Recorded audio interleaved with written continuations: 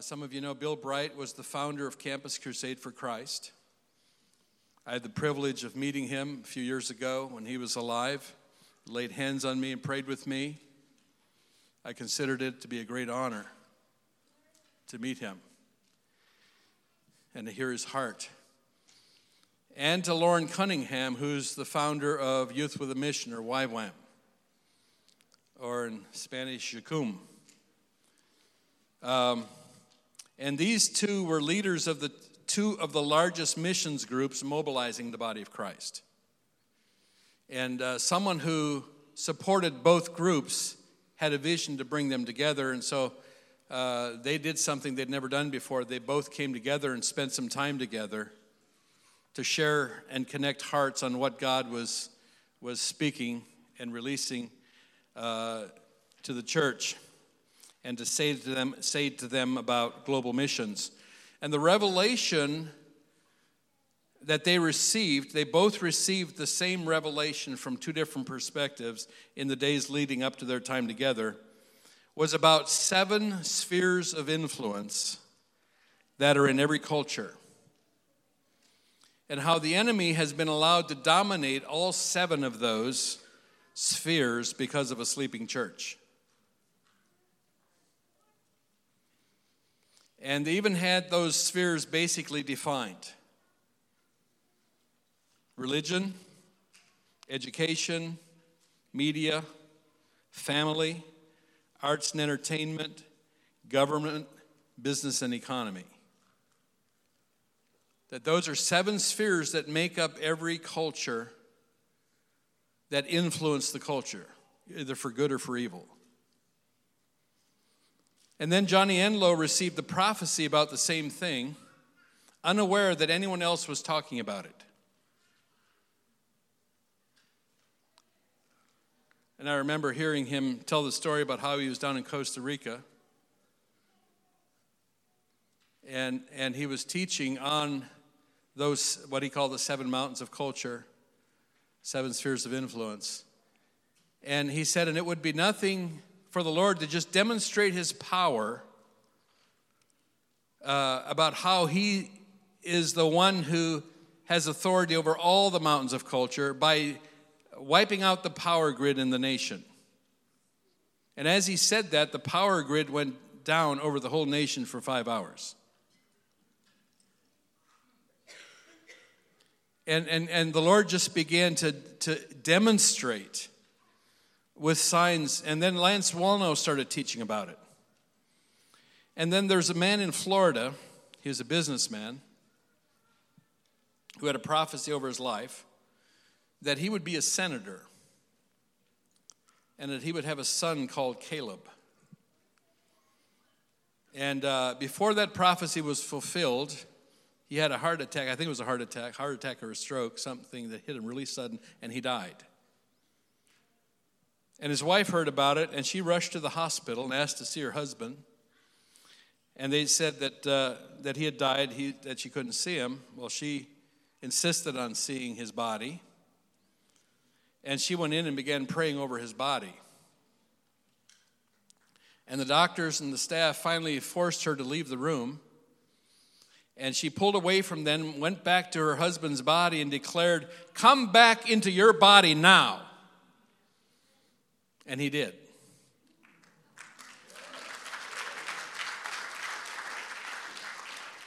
And she did it on the basis of an unfulfilled prophetic word over his life. You haven't lived into this yet. You haven't lived into this yet. It's not your time to go. Come back into your body now with authority. And he came back. Unfulfilled prophetic declarations over your life are the strongest position that you can attach your faith to. Okay?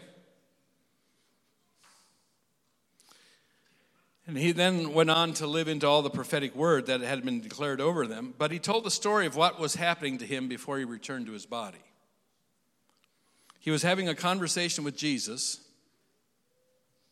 And Jesus was showing him 7 realms of culture that the enemy has dominated, that he fully intends to take back from the enemy's influence through his body. And as the Lord was showing him this, he heard his wife commanding him to come back, and he was forcefully pulled back into his body. It was interesting to me what was going on when that happened.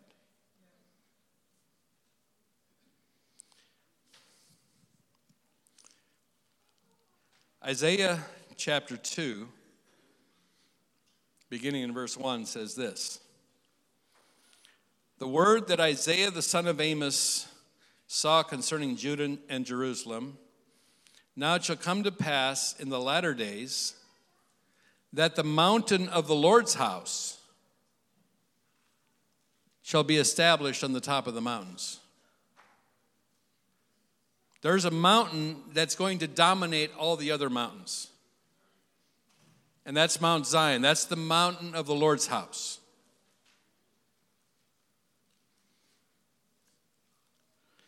Shall be established on top of the mountains and shall be exalted above the hills, and all nations shall flow to it. This scripture has always gripped my heart because I believe we're living to see the shift that's going to bring about the fulfillment of this prophetic word. A great global harvest, and the mountain of God's house, the dominion of the Lord, through his people being established above all the spheres of influence in the culture.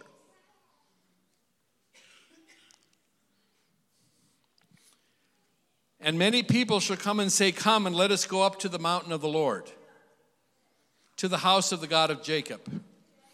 And he will teach us his ways, and we shall walk in his paths. For out of Zion shall go forth the law and the word of the Lord from Jerusalem. Now Micah repeated this prophetic word almost word for word. In Micah 4:1, now it shall come to pass in the latter days that the mountain of the Lord's house shall be established on the top of the mountains, and shall be exalted above the hills, and people shall flow to it. And many nations shall come and say, and by the way, I can't tell you the Hebrew word for nations that's used, but I know what it's translated into in the Greek of the New Testament, and it's ethnos. And it literally refers to the tribes of the earth, the ethnic tribes of the earth. It's not talking about political boundaries as we know them today. It's talking about people groups as they're defined by their tribes.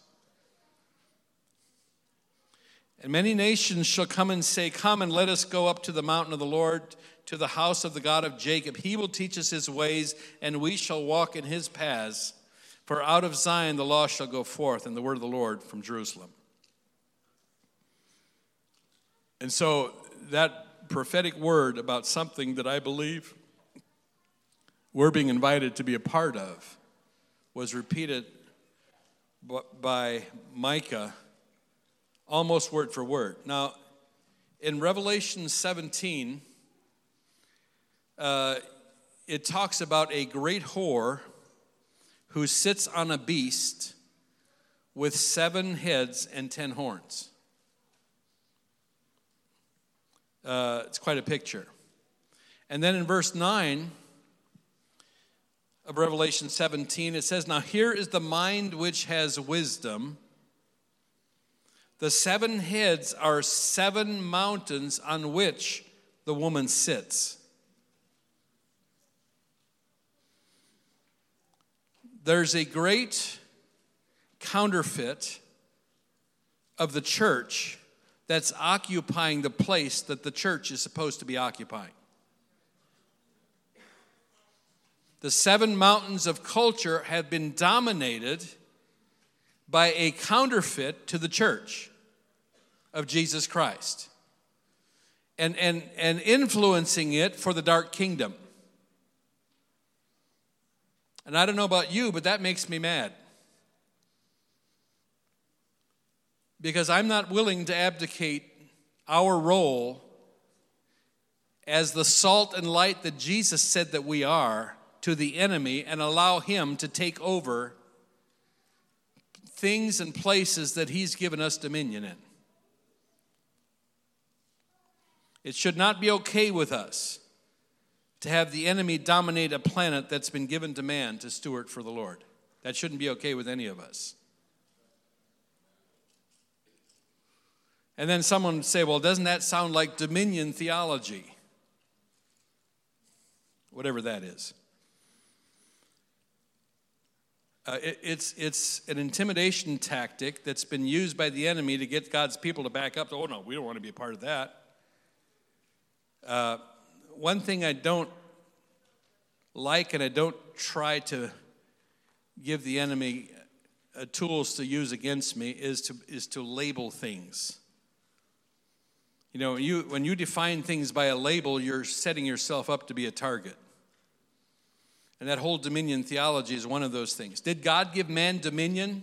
Yes, he did. Does that mean that we're supposed to go out and take up arms and slaughter people in order to bring the dominion of the kingdom of God to earth? Absolutely not.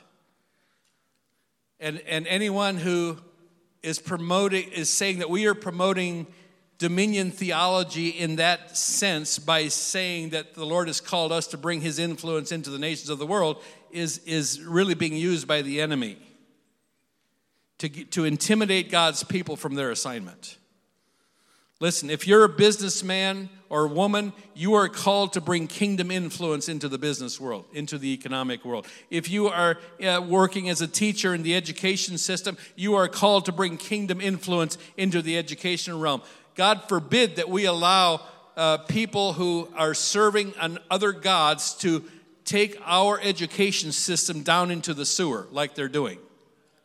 And the only reason they can do that is because God's people have been sitting on the sidelines allowing it to happen. You might say, well, I've been, bringing my good in. Well, you know what? The church has not been doing their job of raising up leaders in those realms, or those things would not be happening. Sunday morning Christianity is not working. We need 7-day-a-week Christianity. We need to understand that when we are leaving these premises, we are entering the mission field. And wherever we're called to be is where we're called to bring kingdom influence. Amen? And if that's in government, you need to bring the influence and the values of the kingdom of heaven to government. Praise God, we're seeing some people starting to get involved now in the political process, because that's how it works in our nation. And praise God, God's people are starting to get up and vote for kingdom values, because that's how it works in our nation. I saw a news headline the other day out in California, probably. It was out in a western state. I'm not sure it was California. They've actually discovered closets in classrooms of elementary schools where children are invited to change into clothes of the other gender and practice being that without their parents' knowledge or consent. I don't know if you're okay with that, but I'm not. I'm not okay with that. That's not okay. And we've allowed this stuff to happen on our watch. So, this is not a beat up on us session. This is a stir us to action session. Okay? So God gave us, man, dominion over the earth. How many of you agree with that? Okay. Satan deceived man into giving up his stewardship through one way or another, twisting our values, covering us with shame, covering us with condemnation and judgment, so that we don't think that we have what it takes to fulfill our assignment, right? And he keeps deceiving man into feeling like he's out of line, taking his dominion back. I'm not going to apologize for taking the dominion back that the enemy stole from us.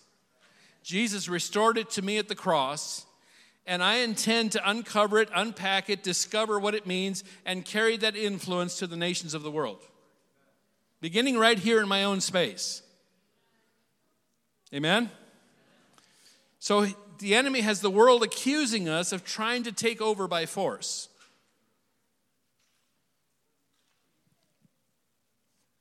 Jesus is taking over, because the nations are his inheritance. That's what it says in Psalm 2. And we are his co-heirs. We are heirs of God, co-heirs with Jesus, and his inheritance is our inheritance, and his inheritance is nations. Amen? There's nations that have your name on them. There's ethnic groups, there's tribes that if you don't fulfill your assignment to reach them, no one else will. I'd say, well, that's a big assignment. Well, there's others that are going to join with you in your assignment. But you're called to fill a spot, a role that nobody else can in the same way. Amen?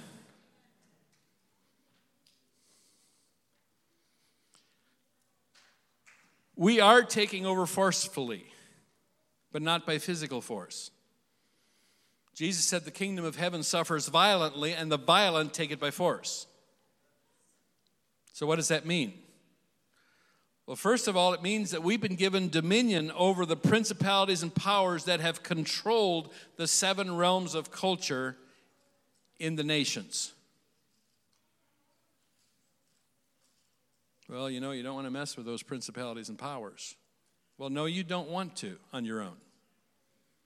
But Paul said in Ephesians 6, we don't wrestle against flesh and blood, but against principalities and powers. In all of our wrestling as the body of Christ, with apostolic and prophetic authority leading it, we have been given dominion over principalities and powers to bring them down, and so that kingdom influence and authority can be released.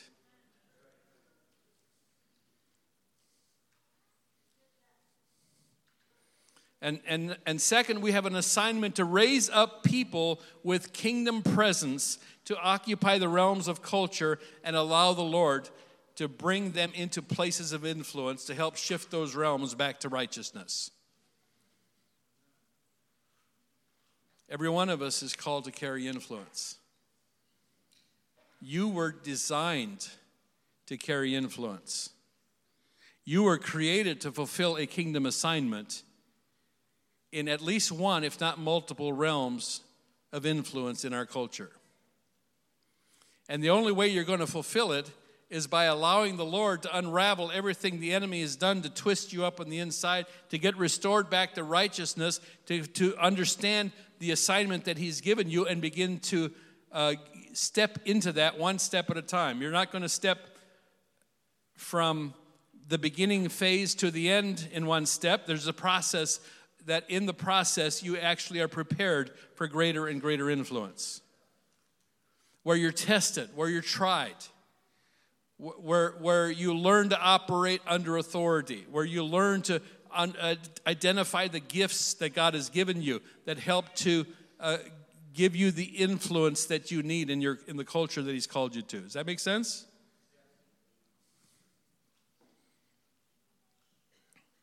So you might say, well, why would this new revelation only be uncovered now?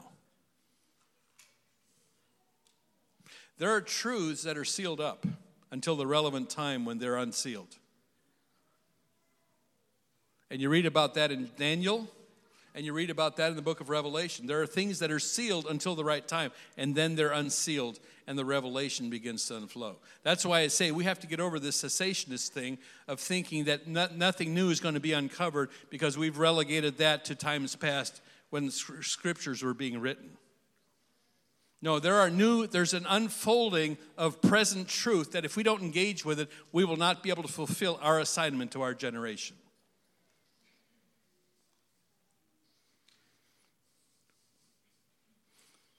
Our nation needs you now. In many ways to bring your kingdom influence. Whatever that is, wherever that is. Let's start with praying and let's start with voting. Amen? That's a good place to start. It's going to be hard for you to walk in authority in a culture that you aren't even representing as a voter.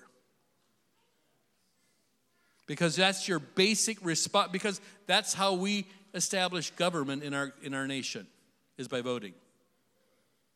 So when we don't vote as the body of Christ, we're actually allowing the enemy to take over. Because there's an opposition that serves the king of darkness that is very active. And they know all about using a minority force to control the whole. By being active, by every person voting as often as they can.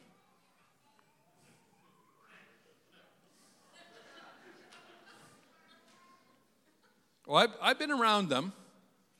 I've been around left-wing politicians, and they would kind of joke to each other, vote early and often, but they're actually representing their values when they say that. And so if we don't at least let our voice be heard, we're allowing the enemy to take over our nation, our culture. I know I was raised in a culture where we were taught, well, we just need to pray. Because we were kind of passive. And even that culture is beginning to wake up and realize that if we just sit back and pray, we're allowing the enemy to take over.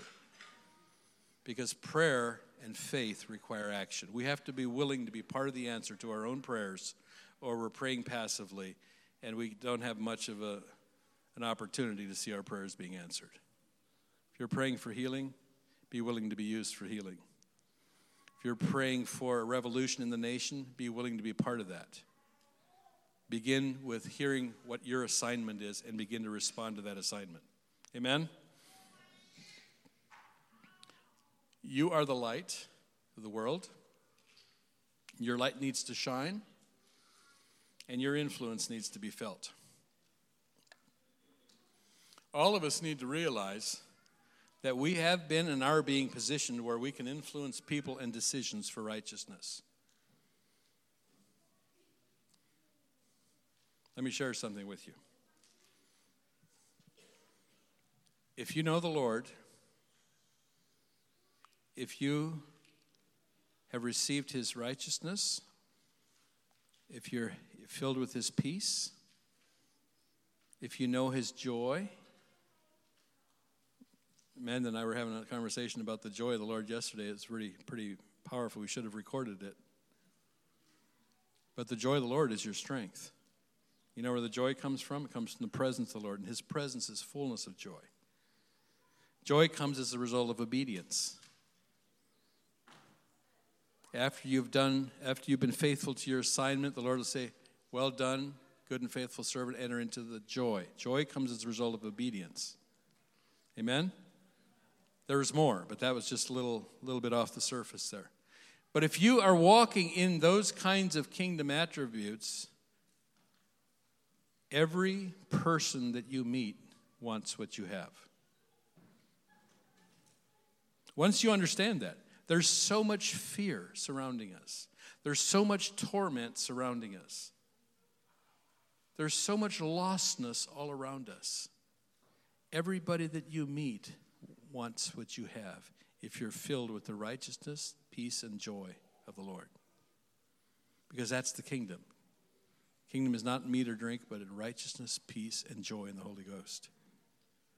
If you're filled with that, everyone wants what you have. If you're not filled with that, this is a really good place to begin to reach out for what you need.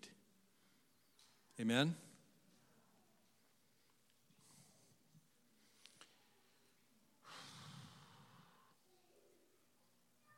Amos 8, chapter 11. I believe we're living in a fulfillment of this prophecy. Not saying it's the fulfillment, but it's certainly a fulfillment, probably the most intense one that I've seen in my lifetime. Where he says, behold, the days are coming, says the Lord God, that I will send a famine on the land, not a famine of bread, nor a thirst for water, but of hearing the words of the Lord. It's hard to imagine, but we're in the middle of a famine right now. Why would God send a famine? That doesn't sound like the God of the New Covenant, right? Well, the Lord actually allows us to come to a place where we see our need and get desperate for answers. Because he knows that until we come to that place, we're going to stay in our comfortable spot. And we're not going to be willing to move forward and to reach out in hunger for what he has for us. There's a famine in the land, and everyone is desperate for what you have. If you know the Lord and are filled with his love, know his righteousness, know his peace, know his joy, everybody wants what you have. How many of you are willing to be used? Let's stand. Father, I thank you for the body of Christ.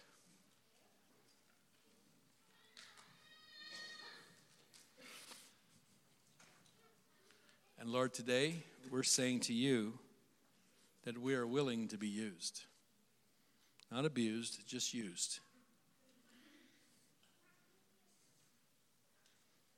We're not responding for any people to abuse us. We're responding to be used by you to represent who you are to a world all around us that's desperate. Desperate for love. Desperate for family.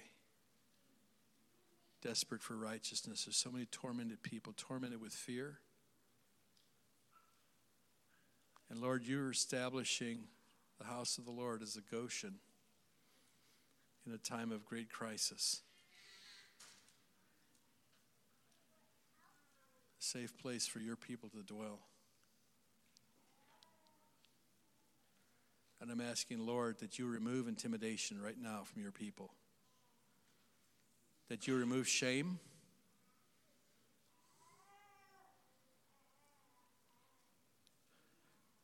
Let rejection be broken off the people of God in Jesus' name. Rejection be gone in Jesus' name.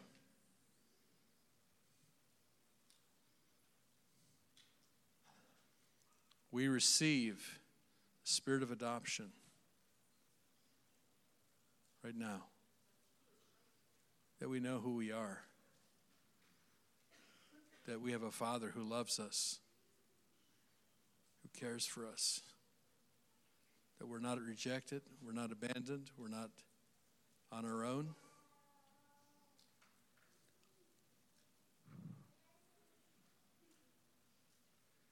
Holy Spirit, we ask you to come and fill and empower your people and raise them up as a mighty army.